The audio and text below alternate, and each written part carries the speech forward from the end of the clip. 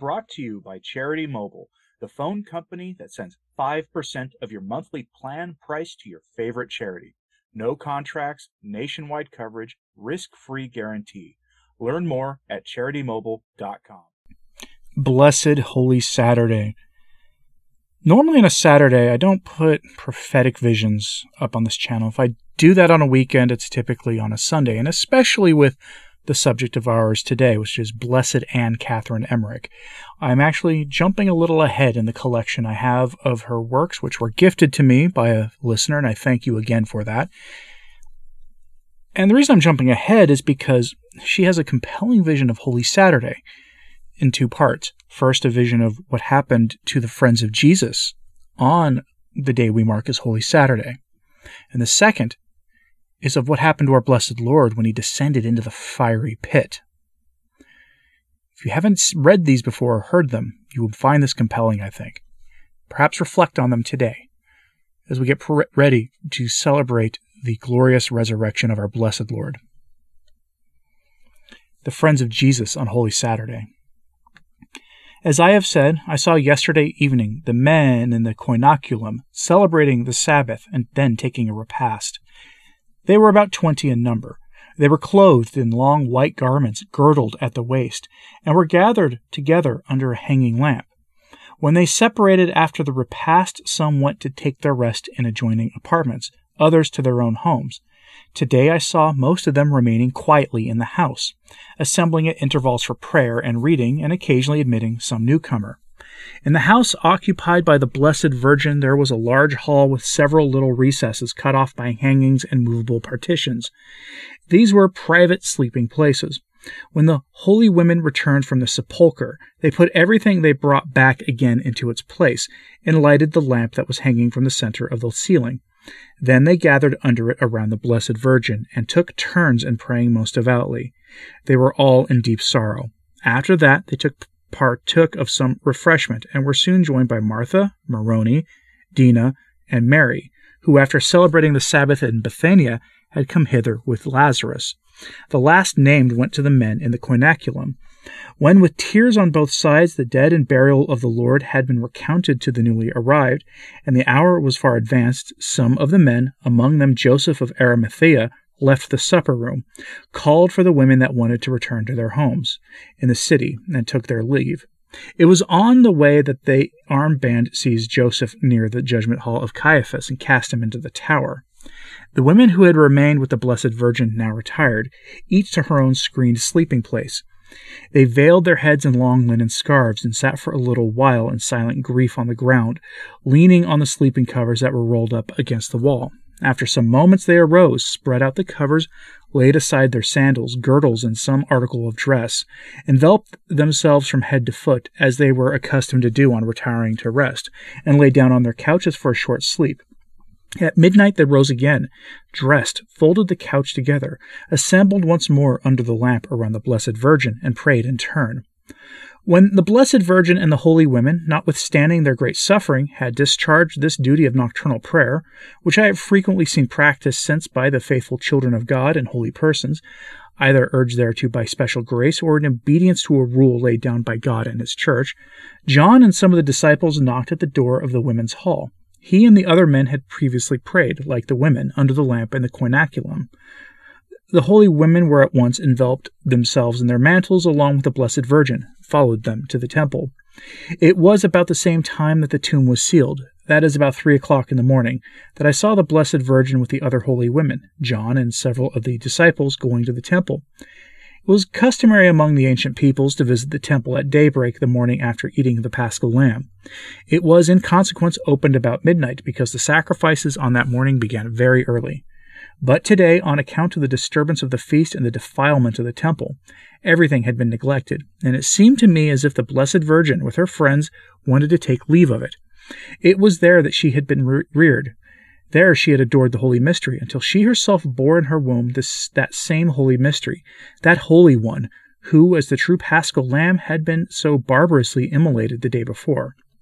The temple was, according to the custom of this day, open, the lights lighted, and even the vestibule of the priest, a privilege granted to this day, was thrown open to the people.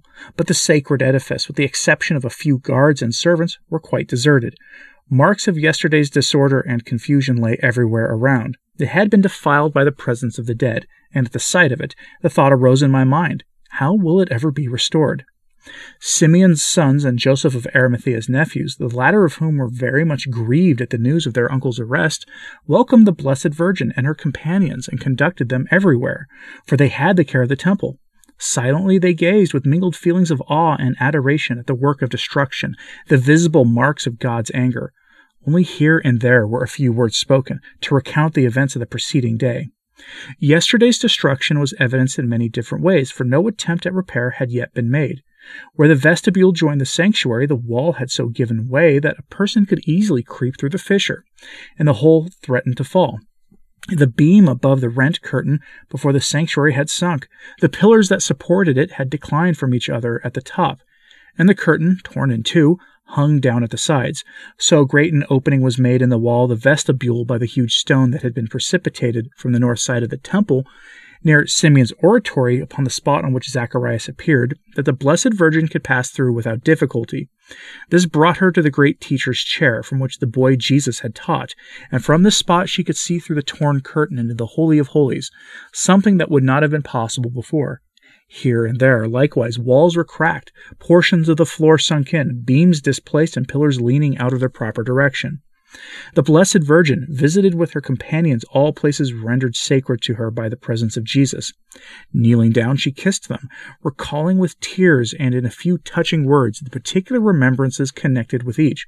Her companions imitated her example, kneeling and kissing the hallowed spots. The elder brothers regarded with extraordinary reverence all places in which anything held sacred by them had happened. They touched and kissed them, prostrating with their faces upon them, and I could never feel surprised at such manifestations. When one knows and believes and feels the God of Abraham, Isaac, and Jacob is a living God who dwelt among his people in his temple, his house at Jerusalem, the wonder would be if they did not venerate such places. Whoever believes in a living God, in a Father and Redeemer and Sanctifier of mankind, his children wonders not that, impelled by love, he is still living among the living. He feels that he owes to him and to everything connected with him more love, honor, and reverence than to earthly parents, friends, teachers, superiors, and princes. The temple and the holy places were to those people what the most blessed sacrament is to Christians. But there were among them some blind and some enlightened, just as there are among us that, adoring not the living God in our midst, are fallen into the superstitious service of the gods of the world. They reflect not upon these words of Jesus, "Whoever denies me before men, him also will I deny before my heavenly Father." People that unceasingly serve the spirit and falsehood of the world in thoughts and words and works, that cast aside all exterior worship of God, say indeed, if perchance they have not cast off God himself as altogether too exterior for them. We adore God in spirit and in truth. But they do not know that these words mean in the Holy Ghost and in the Son, who took flesh from Mary, the Virgin, and who bore witness to the truth, who lived among us, who died for us on earth, and who will be with his church in the blessed sacrament until the end of time. The Blessed Virgin and her companions thus reverently visited many parts of the temple. She showed them where, as a little girl, she had first entered the sacred edifice, and where on the south side she had been educated until her espousals with Saint Joseph. She pointed out to them the scene of her marriage, that of Jesus' presentation, and that of Simeon's and Anna's prophecies. At this point she wept bitterly, for the prophecy had been fulfilled. The sword had pierced her soul.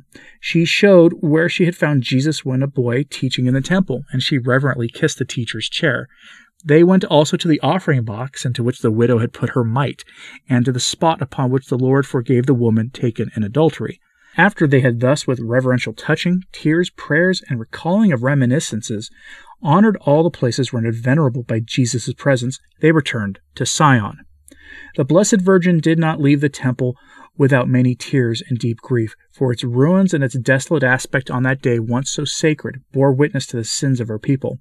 She thought of Jesus weeping over it, and of his prophecy, "Destroy this temple, and in 3 days I will build it up again." She thought of how the enemies of Jesus had destroyed the temple of his body, and she longed for the third day upon which that word of eternal truth would be fulfilled. returned to the coinaculum on Sion at daybreak. The Blessed Virgin retired with her companions to her own dwelling on the right of the courtyard. At the entrance, John left them and joined the men in the coinaculum, upwards of 20 in number, who spent the whole Sabbath in the supper room, mourning the death of their master and praying by turns under the lamp. I saw them occasionally and very cautiously admitting newcomers and conferring with them in tears. All experienced an inward reverence for John and a feeling of confusion in his presence, since he had been at the death of the Lord. But John was full of love and sympathy toward them, and simple and ingenuous as a child, he gave place to everyone. Once I saw them eating. They remained very silently together, and the house was closed. They were safe from attack, for the house belonged to Nicodemus, and they hired it for the Paschal supper. Again I saw the holy women assembled until evening in the hall, which was lighted by a lamp, the doors being closed and the windows covered. Sometimes they ranged around the Blessed Virgin under the lamp for prayer, or sometimes they retired alone to their several recesses, enveloped their heads in mourning veils, and sat on flat boxes strewn with ashes, the sign of grief, or prayed with the face turned to the wall. Before they assembled under the lamp for prayer, they always laid aside their mourning veils and left them in the little recesses. I saw also that the weak among them took a little nourishment, but the others fasted. More than once my gaze was directed to the holy women, and I always saw them just as described, praying or mourning in a darkened hall.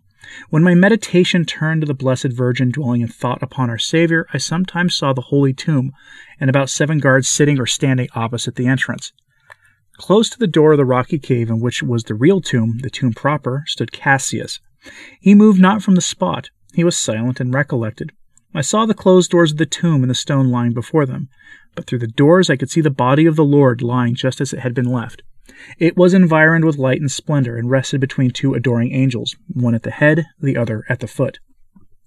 When my thoughts turned to the holy soul of our Redeemer, there was vouchsafed me a vision of his descent into perdition, so great, so extended, that I have been able to retain only a very small portion.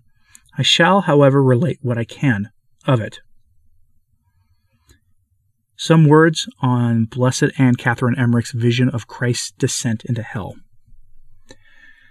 When Jesus with a loud cry gave up his most holy soul, I saw it as a luminous figure surrounded by angels, among them Gabriel, penetrating the earth at the foot of the holy cross. I saw his divinity united with his soul, while at the same time it remained united to his body hanging on the cross. I cannot express how this was. I saw the place whither the soul of Jesus went. It seemed to be divided into 3 parts.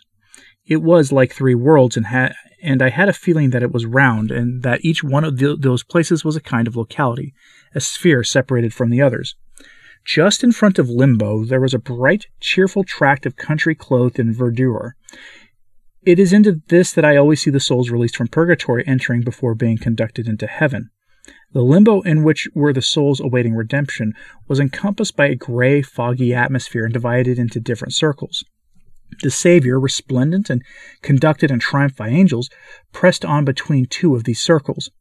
The one on the left contained the souls of the leaders of the people down to Abraham, that on the right the souls from Abraham to John the Baptist. Jesus went on between these 2 circles. They knew him not, but all were filled with joy and ardent desire. It was as if this place of anxious, distressed longing was suddenly enlarged. The Redeemer passed through them like a refreshing breeze, like light, like dew, quickly like the sight of the wind. The Lord passing quickly between these 2 circles to a dimly lighted place in which were our first parents, Adam and Eve. He addressed them, and they adored him in unspeakable rapture. The procession of the Lord, accompanied by the first human beings, now turned to the left, to the limbo of the leaders of God's people before the time of Abraham. This was a species of purgatory, for here and there were evil spirits, who in manifold ways worried and distressed some of those souls. The angels knocked and demanded admittance. There was an entrance because there was an going in, a gate because there was an unlocking, and a knocking, because the one that was coming had to be announced. It seemed to me that I heard the angel call out, "Open the gates! Open the doors!" Jesus entered in triumph, while the wicked spirits retired, crying out, "What hast thou to do with us? What dost thou want here? Art thou now going to crucify us?" And so on. The angels bound them and drove them before them. The souls in this place had only a vague idea of Jesus. They knew him only slightly, but when he told them clearly who he was, they broke forth into songs of praise and thanksgiving. And now the soul of the Lord turned to the circle on the right, to limbo proper. There he met the soul of the good thief going under the escort of angels into Abraham's bosom, while the bad thief encompassed by demons was being dragged into perdition. The soul of Jesus addressed some words to both, and then, accompanied by a multitude of angels, of the redeemed, and by those demons that were driven out of the first circle, went likewise into the bosom of Abraham. This space or circle appeared to me to lie higher than the other. It was as if a person climbed from the earth under the churchyard, up into the church itself. The evil spirits struggled in their chains and wanted not to enter, but the angels forced them on. In this second circle were all the holy Israelites to the left, the patriarchs, Moses, the judges, the kings. On the right, the prophets, and all the ancestors of Jesus, as also his relatives down to Joachim, Anne, Joseph, Zachary, Elizabeth, and John. There were no demons in this circle, no pain nor torment, only the ardent longing for the fulfillment of the promise now realized. Unspeakable felicity and rapture inundated these souls as they saluted and adored the Redeemer, and the demons in their fetters were forced to confess before them their ignominious defeat. Many of the souls were sent up to resuscitate their bodies from the tomb, and in them to render ocular testimony to the Lord. This was the moment in which so many dead came forth from their tombs in Jerusalem. They looked to me like walking corpses. They laid their bodies again upon the earth, just as a messenger of justice lays aside his mantle of office after having fulfilled his superior's commands. I now saw the Savior's triumphant procession entering into another sphere lower than the last. It was the abiding place of pious pagans, who, having had some presentiment of truth, had ardently sighed after it. It was a kind of purgatory, a place of purification. There were evil spirits here, for I saw some idols. I saw the evil spirits compelled to confess the deception they had practiced. I saw the blessed spirits rendering homage to the Savior with touching expressions of joy. Here, too, the demons were chained by the angels and driven forward before them. And thus I saw the Redeemer passing rapidly through these numerous abodes and freeing the souls therein confined. He did a great many other things, but in my present miserable state I am unable to relate them. At last I saw him, his countenance grave and severe, approaching the center of the abyss, namely hell itself. In shape it looked to me like an immeasurable, vast, frightful black stone building that shone with a metallic luster. Its entrance was guarded by immense, awful-looking doors, black like the rest of the building, and furnished with bolts and locks that inspired feelings of terror. Roaring and yelling most horrible could plainly be heard, and when the doors were pushed open, a frightful, gloomy world was disclosed to view. As I am accustomed to see the heavenly Jerusalem under the form of a city, and the abodes of the blessed therein under various kinds of palaces and gardens, full of wonderful fruits and flowers, all according to the different degrees of glory, so here I saw everything under the appearance of a world whose buildings, open spaces, and various regions were all closely connected. But all proceeded from the opposite of happiness, all was pain and torment. As in the sojourns of the blessed, all appears formed upon motives and conditions of infinite peace, eternal harmony and satisfaction, so here are the disorder, the malformation of eternal wrath, disunion, and despair.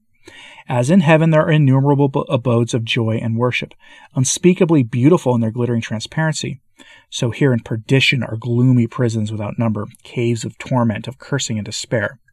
As in heaven there are gardens most wonderful to behold, filled with fruits that afford divine nourishment.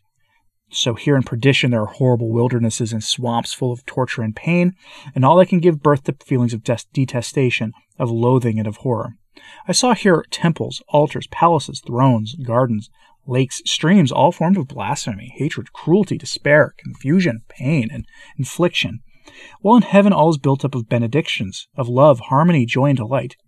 Here is the rending, eternal disunion of the condemned. There is the blissful communion of the saints. All the roots of perversity and untruth are here cultivated in countless forms and deeds of punishment and affliction. Nothing here is right. No thought brings peace, for the terrible remembrance of divine justice casts every condemned soul into the pain and torment that his own guilt has planted for him. All that is terrible here, both in appearance and reality, is the nature, the form, the fury of sin unmasked, the serpent that now turns against those in whose bosom it was once nourished. I saw there also frightful columns erected for the sole purpose of creating feelings of horror. Just as in the kingdom of God they are intended to inspire peace and sentiment of blissful rest, etc. All this is easily understood, but I cannot express in detail. When the gates were swung open by the angels, one beheld before him a struggling, blaspheming, mocking, howling, and lamenting throng. I saw that Jesus spoke some words to the soul of Judas. Some of the angels forced that multitude of evil spirits to prostrate before Jesus, for all had to acknowledge and adore him. This was for them the most terrible torment. A great number were chained in a circle around others who were in turn bound down by them. In the center was an abyss of darkness. Lucifer was cast into it, chained, and thick black vapor mounted up around him. This took place by the divine decree. I heard that Lucifer, if I did not mistake, will be freed again for a while 50 or 60 years before the year 2000. I have forgotten many other dates that were told to me. Some other demons are to be freed before Lucifer in order to chastise and tempt mankind. I think that some are let loose now in our own day, and others will be freed shortly after our time. It is impossible for me to relate all that was shown me. It is too much. I cannot reduce it to order. I cannot arrange it. I am also dreadfully sick. When I try to speak of these things, they rise up before my eyes, and the sight is enough to make one die. I saw, too, the redeemed souls in countless numbers leaving the places of their purification, leaving limbo, and accompanying the soul of the Lord to a place of bliss before the heavenly Jerusalem. It was there that some time ago I saw a deceased friend of mine. The soul of the good thief entered with the rest and again saw the Lord, according to his promise, in paradise. I saw prepared here for the delight and refreshment of the soul celestial tables, such as were often shown me in visions vouchsafed for my consolation. I cannot say exactly the time of these events nor their duration, neither can I repeat all that I saw and heard, because some things were incomprehensible even to myself, and others would be misunderstood. I saw the Lord in many different places, even in the seas. It seemed as if he sanctified and delivered every creature. Everywhere the evil spirits fled before him into the abyss. Then I saw the soul of the Lord visiting many places on the earth. I saw him in Adam's tomb under Golgotha. The souls of Adam and Eve came again to him there. He conversed with them, and I saw him as if under the earth, going with them in many directions, visiting the tomb after tomb of the prophets. Their souls entered their bodies, and Jesus explained many mysteries to them. Then I saw him with his chosen band, among whom was David, visiting many scenes of his own life and passion, explaining to them typical events that had taken place, and with an inexpressible love pointing out to them their fulfillment. Among other places, I saw him with these souls at that of his baptism, where numerous figures events had happened. He explained them all, and, deeply touched, I beheld the everlasting mercy of Jesus in permitting the grace of his own holy baptism to flow upon them for greater advantage. It was unspeakably touching to see the soul of the Lord encompassed by those happy, blessed spirits, shining through the dark earth, through rocks, through the water and the air, and lightly floating over the surface of the ground. These are the few points that I can remember of my meditations, so full, so extended upon the descent of the Lord into perdition after his death, and of his releasing the souls of the just patriarchs of the earliest times. But besides this vision relating to time, I saw one connected with eternity, in which I was shown his mercy toward the poor souls of this day. I saw that every year on the solemn celebration of this day, Good Friday, by the Church, he casts upon purgatory a glance by which many souls are released. I saw that even today, Holy Saturday, upon which day I had this contemplation, he released from their place of purification some souls that had sinned at the time of his crucifixion. I saw today the release of many souls, some unknown and others known to me, though I cannot name any of them. The first descent of Jesus into limbo was the fulfillment of early types, and in itself a type whose fulfillment is effected by today's release of the poor souls. The descent into hell that I saw was a vision of time past, but the freeing of the souls today is an everlasting truth. The descent of Jesus into perdition was the planting of the tree of grace, the tree of his own sacred merits for the poor souls, and the constant reoccurrence of today's releasing of those souls into the fruit brought forth by that tree of grace in the spiritual garden of the ecclesiastical year. The church militant must cultivate the tree and gather the fruits, in which the church suffering must be allowed to share, since it can do nothing for itself. So it is with all the merits of the Lord. We must labor with him in order to share in them. We must eat our bread in the sweat of our brow. All that Jesus did for us in time brings forth fruit for eternity. But we must in time cultivate and gather that fruit. Otherwise we shall not enjoy it in eternity. The church is a most provident mother. Her year is in time the most complete garden of fruits for eternity. Her year contains a supply of sufficient for the wants of all. Woe to the slothful and faithless laborers in that garden, who in any way allow to go to waste a grace that might have restored the health to the sick, strength to the weak, or furnished food to the hungry. On the day of judgment, the master of the garden will demand an account of even the least blade of grass.